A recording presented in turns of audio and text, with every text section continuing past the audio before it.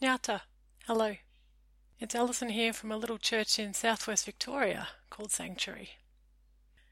So, it's Advent, a paradoxical time slip in which we look forward to the coming of the one who was born and lived and died and was raised and lives among us now. It's a time of anticipating more than ever God's kingdom come. It's a time of hopeful expectation of a world turned right side up, a world where love and justice reign, and vulnerable people are raised up, and the arrogant are cast down. And so it's also a time of pain, because we look around and we see all that is wrong with the world. We see hypocrisy and abuse of power.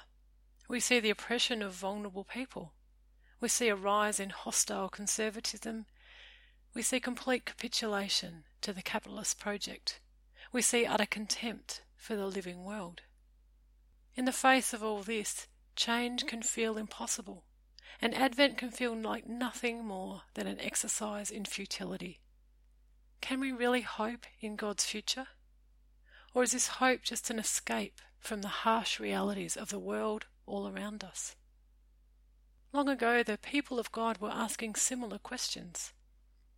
Their religious and political leadership had failed.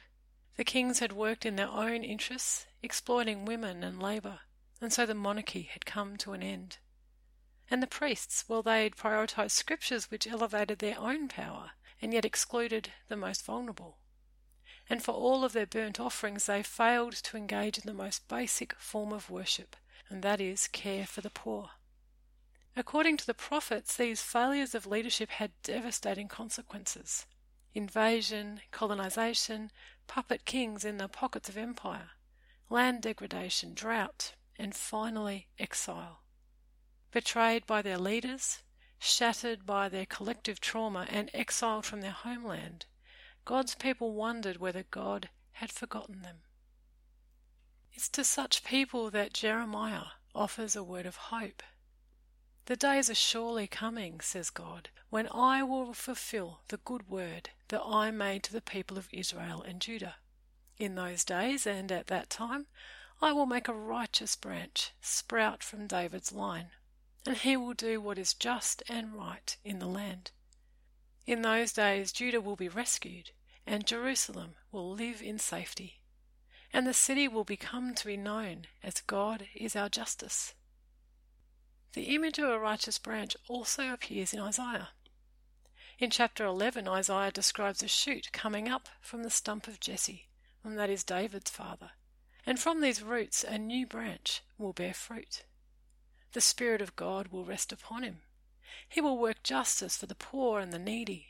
He will destroy wickedness with true words and spirit breath. He will gather up all peoples, and he'll bring about a culture of non-violence and peace. Indeed, when the righteous branch is in charge, the wolf shall live with the lamb.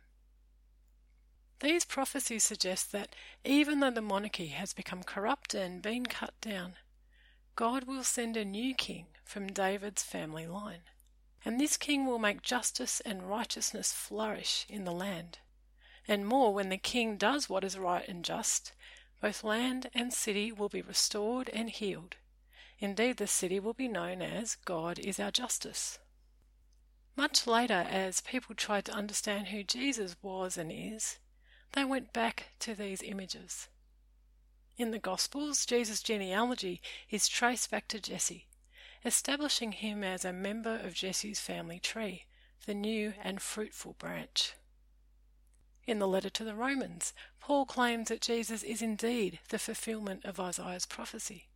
He writes that Jesus, the Messiah, or the Christ, has sprung from the root of Jesse and gathered up the Gentiles, and they can place their hope in him.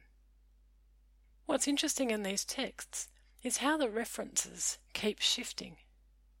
When Jeremiah talks of the righteous branch, he refers first to the new king, and then to Jerusalem.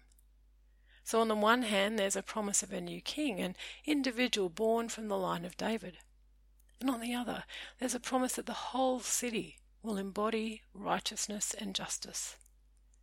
Similarly, in Isaiah 11, First an individual and then all peoples will embody non-violence, protection of the poor, and full knowledge of God.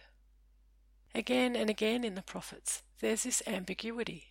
Is the Messiah an individual, or is it a whole city? Is it one person, or a nation who will bless and heal the world? We see this pattern continue into the New Testament. First, Jesus is identified as the Messiah, that is Christ.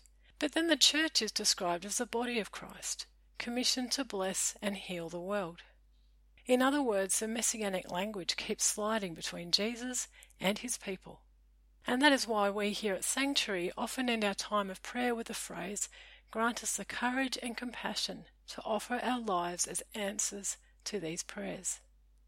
As members of Christ's body, we are called to continue his work of healing people, seeking justice, meeting evil with true words and spirit breath, and filling the world with peace. So we ask God for the courage and compassion to do this work. Therefore, in the face of ungodly leadership and institutional failure, we are not called to hopelessness and despair, nor are we called to deny reality. Instead, as a people grafted into the righteous branch, we must live out our calling as a body of Christ. When much of the institutional church looks like a rotting stump and federal leadership is no better, we must be a sign of justice and righteousness in the land. We must witness to healing and reconciliation, non-violence and peace.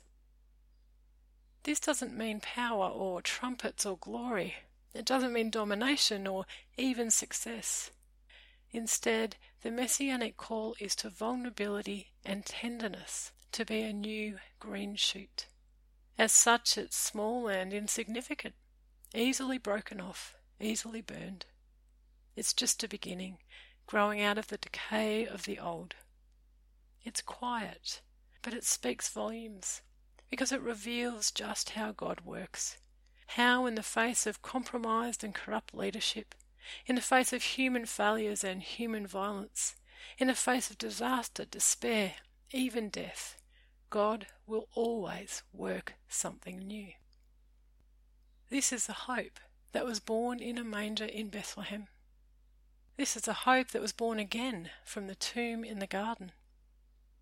And this is a hope for which we pray and for which we offer ourselves, that we might be a new branch, a tender shoot, that we might embody God's fragile, irrepressible, impossibly resilient life in a troubled and hurting world. For this we pray. Amen. This week I borrowed heavily from a sermon by my friend and colleague Nathan Nettleton entitled The New Branch, and you can find it at southyarrabaptist.church. There's always more to read on our website at sanctuarybaptist.org. Sanctuary is funded entirely by members and supporters, and if you'd like to support the work of this little church, you can make a donation via PayPal, and you can find the details for this on our website. This recording was made on the lands of the Eastern Maar Nation. Right now, purple dianella is beginning to bloom. Poas are weighed down by heavy seed stems. Termites are taking to the air, and there are snake tracks near the swamp. The peace of the land be with us all. Amen.